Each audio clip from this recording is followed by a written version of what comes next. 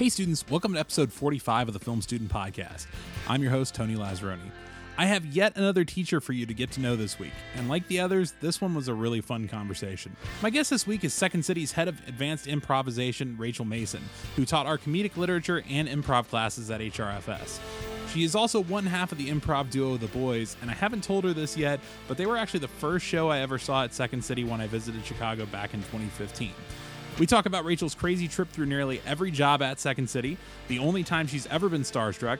We talk about her amazingly artistic family and her time working with the USO. On with the show.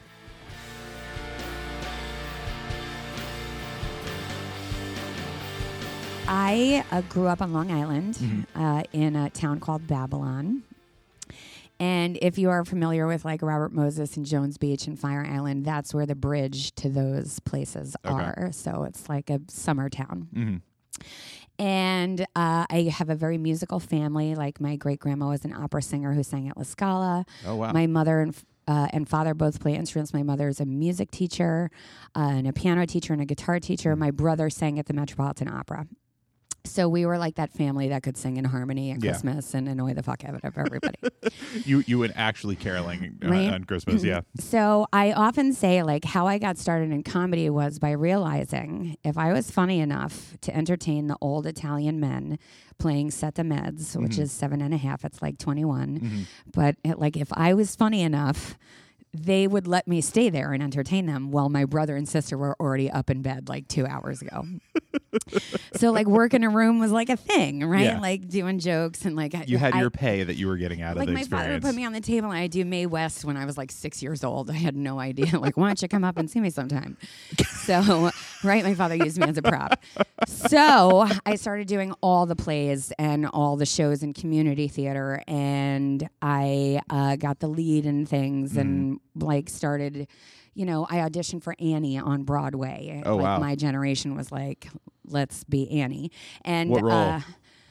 Annie. For and Annie? Sarah Jessica Parker got it that year, and I've still not forgiven her. Then I wanted to go to a liberal arts college, so I picked Skidmore, and Skidmore is the home of the National College Comedy Festival, and my improv troupe and the festival were both founded by David Miner. Okay. And David Miner, you know, produces Brooklyn Nine-Nine, Parks and Rec, right? Like he's huge. So he brought incredible people into my school. Yeah. To like teach us about improv.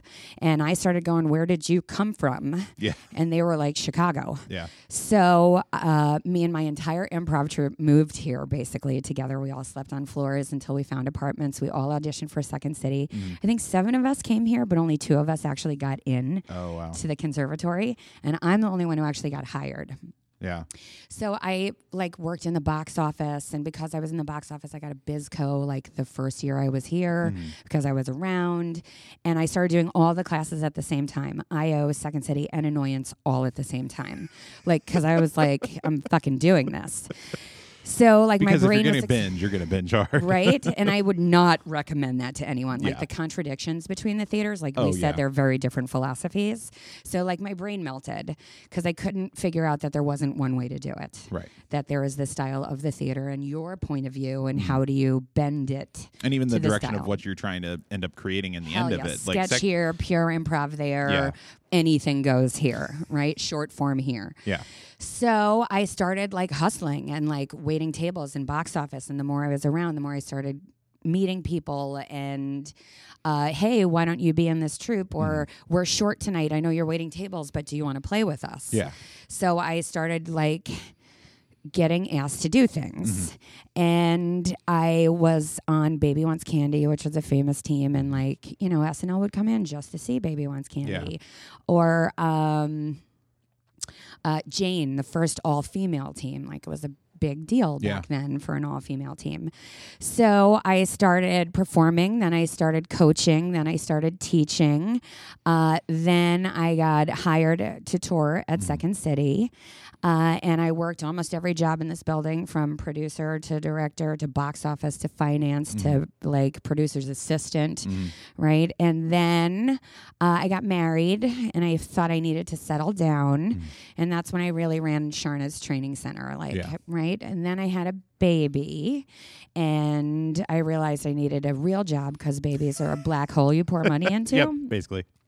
And I went to advertising. I went to work at a friend's advertising firm. And when they discovered I was creative, like they would all come over to the finance department and be like, can you punch up this script for me? And then I have never made so much money in my life, but I fucking hated it. Yeah.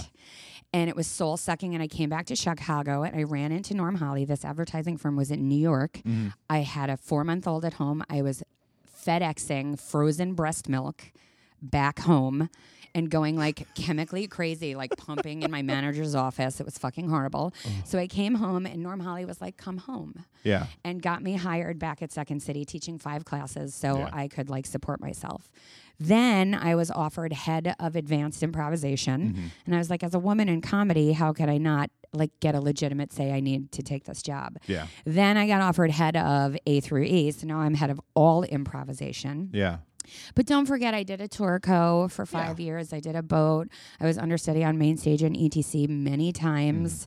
Like I think I teach at the Harold Ramis Film School because I have that breadth of experience. I've been on a film set. I have directed improv to sketch to film. Mm-hmm. I have been an actor. I've been a director. I've been a script writer for the people. Yeah.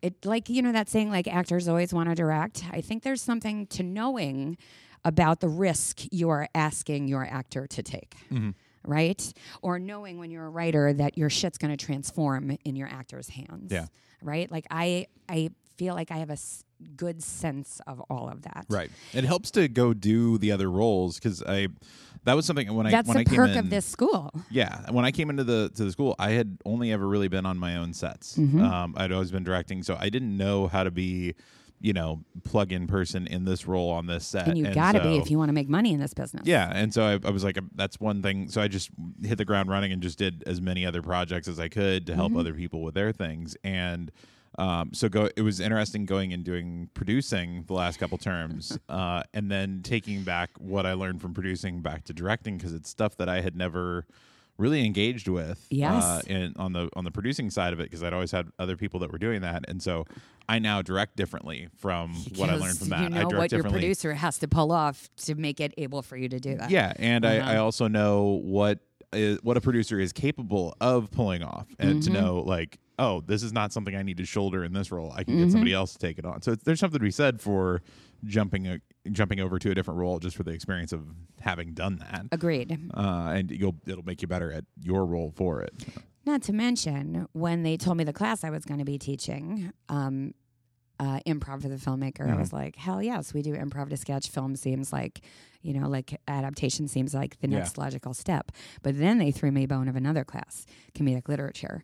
And I was like, what do you mean? They're like, well, you know, instead of like great films, great comedy films, we want them to read the great comedic literature. And I was like, you mean I get to design the class of my dreams?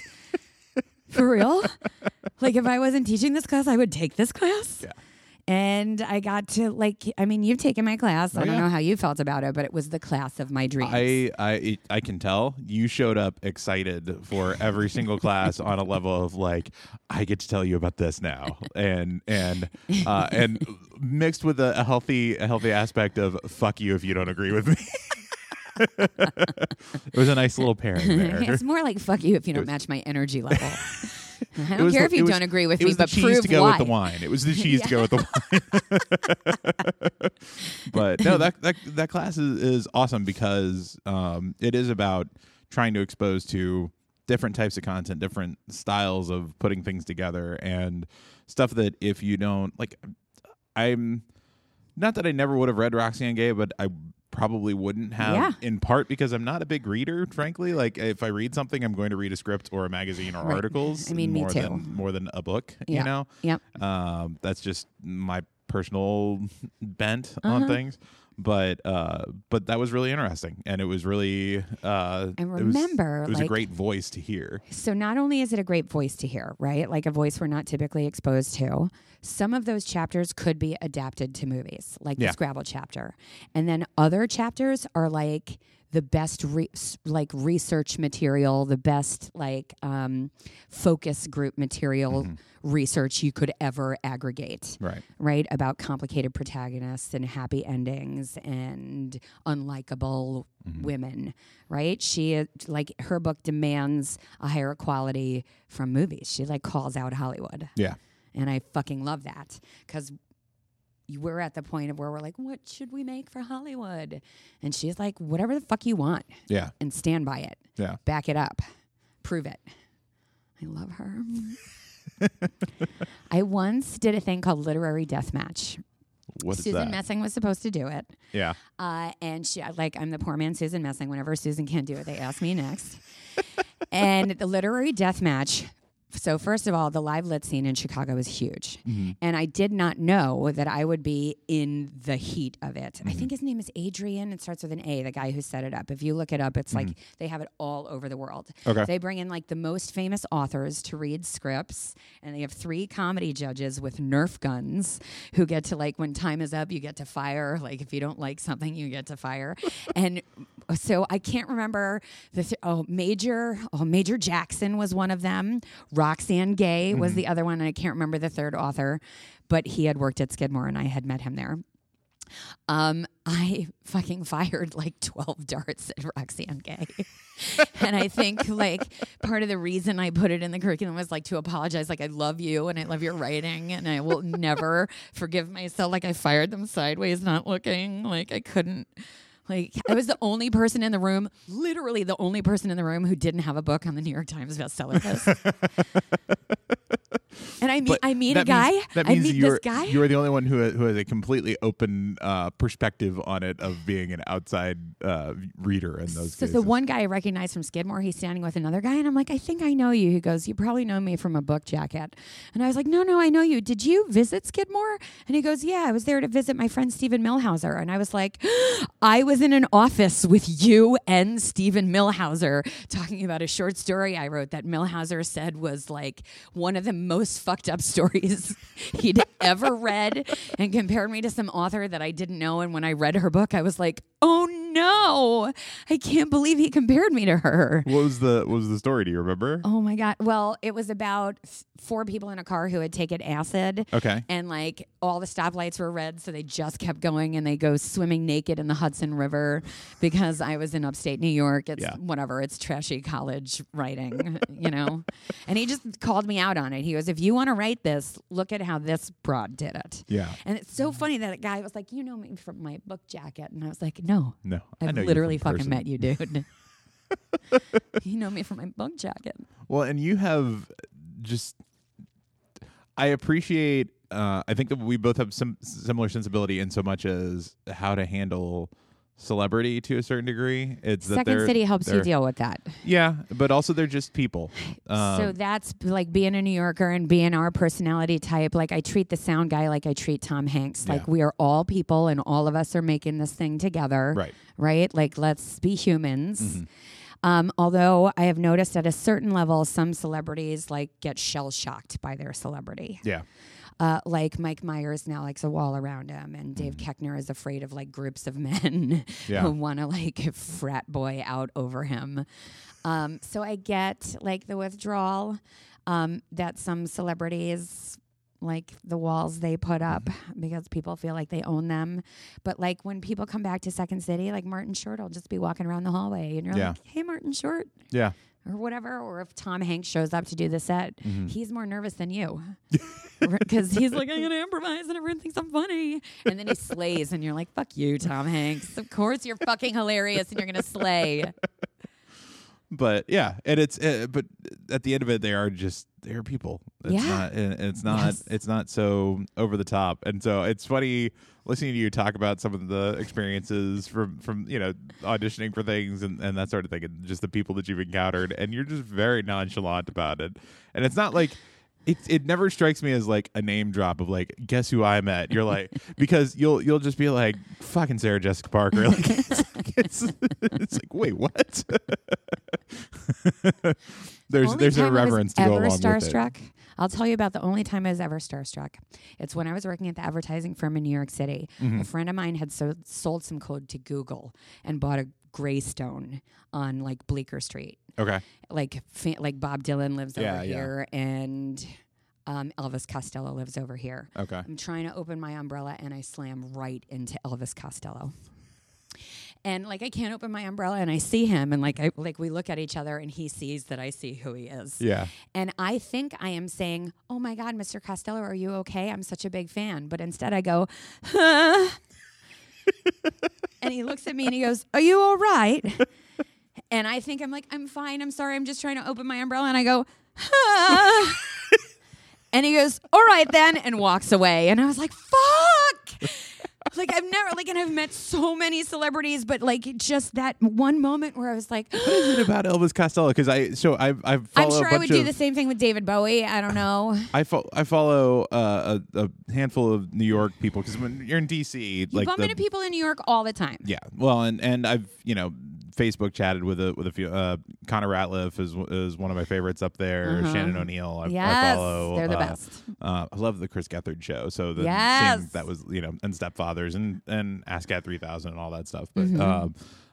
But they are. I know I lost my train of thought of where I was going. I just started listing off New York people, celebrities in New York. Yeah. So in DC, you end up following all these people, and I've seen where Connor Ratliff's like a huge Elvis Costello fan. It's interesting, specifically that celebrity tie-in, that's one that sticks out for improvisers as like as somebody to get. That dude is so hardcore. He quit his recording contract because they were like, "We only want you to make an album every 3 years, so it'll be a big deal." And he was like, "Fuck you, I want to make music when I want." So he like ditched $1 million recording contract, formed his own company, and now releases music whenever he fucking wants. Yeah. And there was he's ahead of the curve, because that's the thing that everybody's doing now. I mean, Beyonce and Taylor Swift and all those, whenever they want to drop music, they will. Streaming website and internet service before anyone knew what it was. Yeah. Just see the road ahead, figure out what you need, and just have it. Yeah. But so talking about this program, what have you seen come through so far that's really impressed you or intrigued you for where it could go in the future? Well, it's weird. This is going to sound like not a compliment, but it's a compliment. I'm constantly amazed how quickly our students are able to pull together amazing things. This is a very fast program where we treat you like professionals and expect you to have something at the end. And I'm always amazed when you do. I'm like, "Oh shit, you did it." Like if we told you how hard it was at the beginning, which I'm doing right now, you might be like, "Oh no." But you're like, "Oh shit, I made this movie. I fucking made this movie." Yeah. And the screening at the ArcLight is always like, "Oh my God, there's my movie on the screen." And they're always great. And you watch people like, "Oh, I'm terrible, and my movie is terrible, and I wish I could cut it again." And the movies are great. I can think of at least one student that you just did a wonderful impression of from this term. She actually apologized to me the other day. She was like, "I'm sorry for dumping all that." It's fine. We're all artists. We get it. We get it. I am proud of all the kids who have gotten hired. I'm proud of all the kids who are in film festivals now. Like, we just want you to make a final film, but some of these films are so good, like they're getting into festivals. Yeah. And they're getting recognition and getting people jobs. Yeah. And all the more reason I'm an advocate for that. One thing that they tried to push us towards was like, don't spend a ton of money on these. Don't try and put like a ton of resources into them beyond, what you can beg, borrow, and steal. Was it Tangerine? Yeah, right. Was made on a fucking cell phone. I shot my documentary on a cell phone and had a company that picked it up for a streaming channel, and the streaming channel already folded, so it doesn't matter. But I shot it on an iPhone, and it still. The first TV series I booked folded because the producer absconded with the money. Lovely. What was that one? It was called Possible Side Effects. I was a female head writer and only female cast member. And it was a sketch comedy show that aired after the Howard Stern show on CBS at like 1:00 in the morning. And we shot 6 episodes, 3 of them aired, and then our pay started to slow down. And it was like, why didn't we get paid? And then we found out the producer literally disappeared with the budget of the show. How does that to me I not only did I go back to my high school bar and buy a round, which was like $3,000. Yeah. I like when you get it, you don't know that you really got it. Right. Like even if I got picked up, well, it folded, or I finally got a TV show. The producer stole all the money. Right. My series was renewed for a second season, but it may not be renewed for a third. Yeah. Right. Like there's always that like pragmatic optimism we need to have. Mm-hmm. With the impending dread to go along with it for what the next step's going to be after that. My husband says I'm the worst because I always prepare for the worst case scenario, knowing that if it's better than that, like, yay, it can only go up for there. But he's like, that's a lot of energy you're spending preparing for a lot of different outcomes. Yeah. You know? I'm in the same boat, though, because I'm... So you ever taken like one of those Myers-Briggs tests? No. Okay. Because I know what it would tell me. So I wound up taking one with my last job, and it was the one that's about like organization versus chaos. I forget which one it is on the actual You're making sheet. me want to look it up. I'd have to look it up, but I was so far into the organization field on this one that I actually looped back into chaos. Basically, is how it worked out. That's crazy. But it's because I worked for Apple for 8 years, so I learned to prepare for chaos. Inspector, counselor, mastermind, giver, provider, idealist, supervisor, so those are visionary, all the types. Right? But I'm looking for the breakdown because there's four scales back and forth, and it's one of those, and it's the. But it's like organization versus chaos is the gist of it. I love you, and all the way back to chaos. So time is a flat circle. History doesn't repeat itself; it rhymes. Like the pendulum swung so far, it went all the way back. But it was and it was basically this that I would prepare for chaos, and so I got to the point where I almost preferred chaos because I was always the most prepared for it. Do right. Yeah, like I was, and so if it's not chaotic, you're going to be a good parent. Maybe one day we shall see. But no, like it's interesting trying to be that way, trying to handle. I'm always seeking out chaos in some cases. I will fully compare it to parenting. Yeah. Right? There's your kid sitting on the floor. If you leave the room, they could right? Roll off the couch, stick a fork in an outlet, eat something, right? Like when you come back in the room, you have to be prepared to like pull something out of a mouth or like bandage a head. There's something terrible could be happening. Yeah. Mm-hmm. Yeah, no, that's I've heard plenty of horror stories from friends of mine with kids of just like I looked over and he was standing at the top of the stairs and about to teeter over and just like reach out and grab him. I think I've told you this story that my kid is in his kiddie chair. He's eating and he goes, I need ketchup. And I go into the other room to get ketchup and I come back in and he's on the floor about to stick a fork in an outlet. And I laughed because I was like, this only happens in cartoons. And it was like 3 fucking seconds that I was out of the room. They move quick. Oh my God, babies, man. They're quick. They quickly seek death. Fucking babies. They rapidly seek it out. There, but for the grace of God goes any baby. We are all lucky to be alive. Babies are actively trying to kill themselves. Yes. My cousin has twins. And I'm sitting with her on the couch once, and without even looking, she does like a no-look behind the back grab of one of her twins who's about to dive backwards off the couch without looking. Like, she's just talking to me. Like, she can, like, here's the bottle, right? And, like, I don't know how she does it. I don't know how anyone has more than one child, actually. So my buddy and his wife, they had 3 kids. They'd always wanted a big family, but after some complications with the first 3, she was told, okay, you can probably do 1 more. So they get pregnant again, twins. So they have 3 children under 6 and 2 infant twins.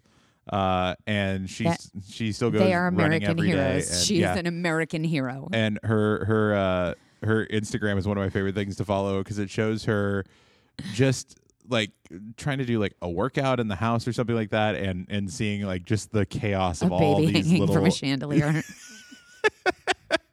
I haven't seen that yet, but it could very well happen. My brother has twins, and there's this great video of one of his twins like singing "The Sun Will Come Out Tomorrow" in front of a tree, and then the other twin like peeks out from behind the tree and is like making faces and doing bits behind her. It's the best thing I've ever seen in my life. Yeah. And she's not trying to make fun of her sister. She's just like trying to do bits. Yeah. Right. It's like they figured out if she makes people laugh, she gets to stay up 2 hours later. These fucking twins, so they're identical. Yeah. So they get a lot of work. They're child actors because children under a certain age, you have to like flop them out. Yeah, because they can't work. So the two things they have done are the post. So they worked with Oscar winner Meryl Streep. And the other one they did was, oh God, was it Succession or Billions, where they had to sit on John Malkovich's lap. So they have only worked with Oscar winners. These two little precious identical twins. Yeah. They have a better agent and a better resume than I do in this business 20 years. That's the frustrating part. The crazy part is that's how me and my sister started as child actors. We're really? Irish twins, but when we were little, we looked almost exactly alike. Yeah. So we did a lot of work together, either as twins or like replacing each other. Yeah. So what does your sister do?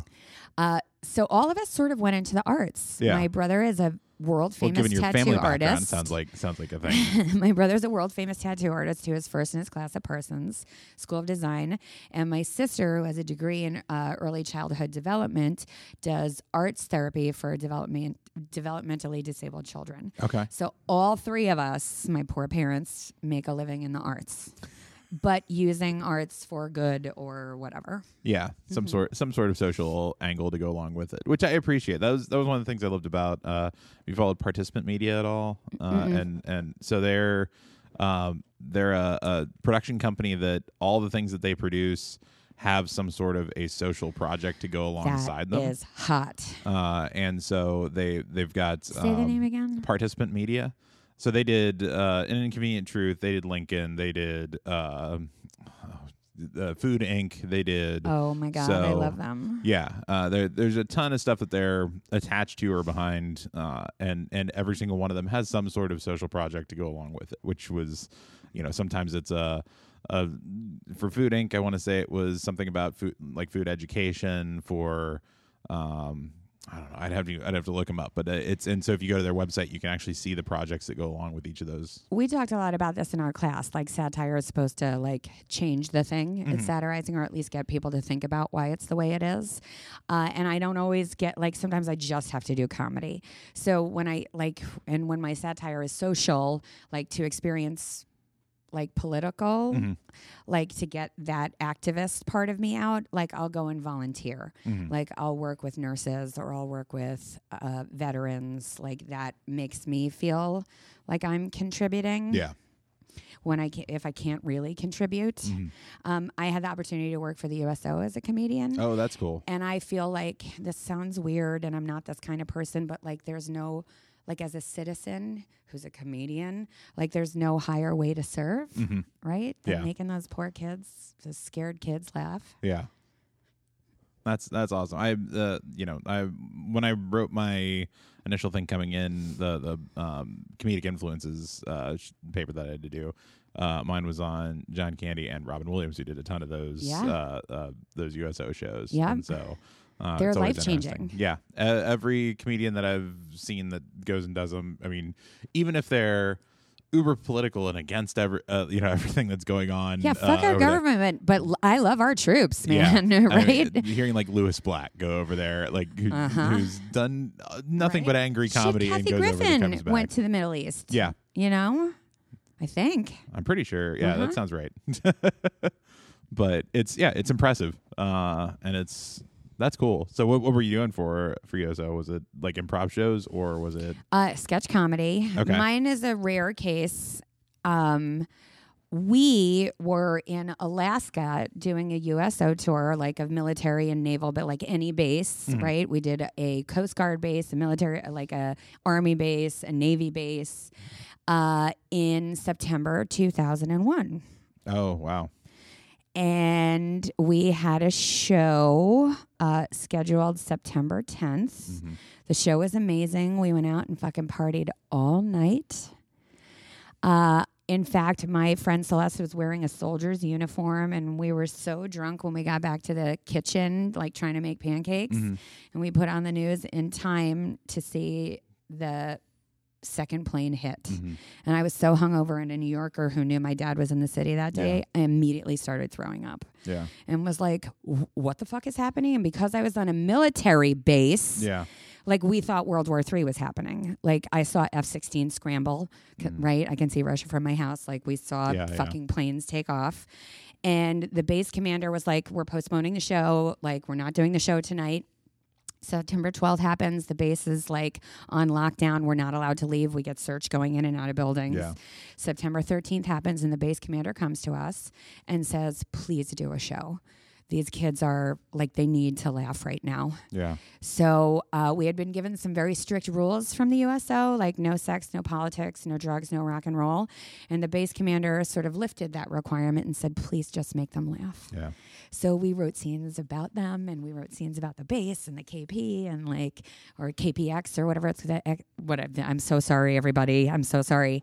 And we put on the show. Yeah. But the hard part about this show is because the base was active, our audience was holding live firearms. Now, I don't mean they were pointing them at us. Right, they just had them, which is a little scary when you're like, I hope we don't bomb. They don't have Rotten Tomatoes. Right? So after the show... You're thinking, can I go to the mess hall and get some Rotten Tomatoes and bring those in so they have cabbage, an alternative? Right? Can they put the guns on the floor and just hold cabbage like Shakespeare's groundlings? So after the show, like we're all crying in the audience, like everyone's like, oh my God, we did it. And holy shit. And I'm still worried about my family who I can't reach. Yeah.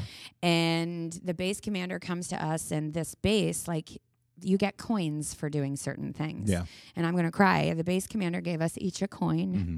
And that night, well, it's to fuck us. The last person to put their coin out has to buy the round. Yeah. So we ended up buying like service coins. I've had a couple of friends that have gotten them. We ended up buying all the rounds because we forgot about our service coins. Yeah. And to this day, it is one of my most treasured possessions. Yeah. And it's in my jewelry box. And whenever I open that box, I'm like, I help some of those kids like not be scared for a second. Yeah. I feel the same way when I volunteer at Gilda's Club. Mm-hmm. Like for a second, these women aren't thinking about their cancer. Yeah. They're just thinking about like what letter of the alphabet comes next because we're playing the alphabet game. Yeah. Like if I can give them relief for a minute, like Viola Spolin said, right? Like Neva Boyd and Jane Addams, right? Mm-hmm. Like the roots of improv are in affecting social change. Mm-hmm. So we can literally use it for it or laterally use it for it to create satire. I love to literally use it. Yeah. Like I've told you in your class, like write a scene and like Katie Rich's scene about the auction and she donates the money to Planned Parenthood. Yeah. Brian Stack wrote a book, Brian Stack alumni, shout out, with the cast of Colbert about whose boat is this boat? Have you seen that? Yeah. Whose boat is this boat? They have raised over $1 million. Yeah. Off the proceeds from that stupid, hilarious fucking book. Yeah. There's nothing but Trump quotes pointing at a boat after the hurricane. Yeah. Whose boat is this boat? But, well, in kind of final thought. So if somebody were considering coming here to go through this program and is on the fence and trying to decide whether or not to apply, whether or not they have the chops for it, what would you say to them? So I always say New York and LA are product towns, and Chicago is a process town. Mm-hmm. And because nobody's looking at us, we can fail and make shit and try and experiment and become great. Mm-hmm. And that's why we kill when we go to New York and LA. If you come here, you will be given access to a pipeline that feeds directly into those places. And you will get to take incredible risk. Whether you want to make satire or comedy or something a little more pointed, like you will be able to make it here. Yeah. Well, if people want to try and follow you on social media and see Major Tom and all the puppy photos, where I have the cutest puppy in the world, and his name is Major Tom because I love David Bowie and I'm a nerd. You were supposed to bring him along today. And I was supposed to. I still have not met Major Tom. So my kid isn't feeling well, and I left him at home to play with my kid. I guess that's fine. I think on Instagram I am Miss Rachael Mason. Let's see. I love that you're looking at your Instagram check. Right. I am Miss Rachael Mason on Instagram. And on Twitter, I'm just Miss Mason. Miss Mason. Mm-hmm. Awesome. Well, I appreciate you coming on and taking the time today. Thank you for having me. It was fun. Bye.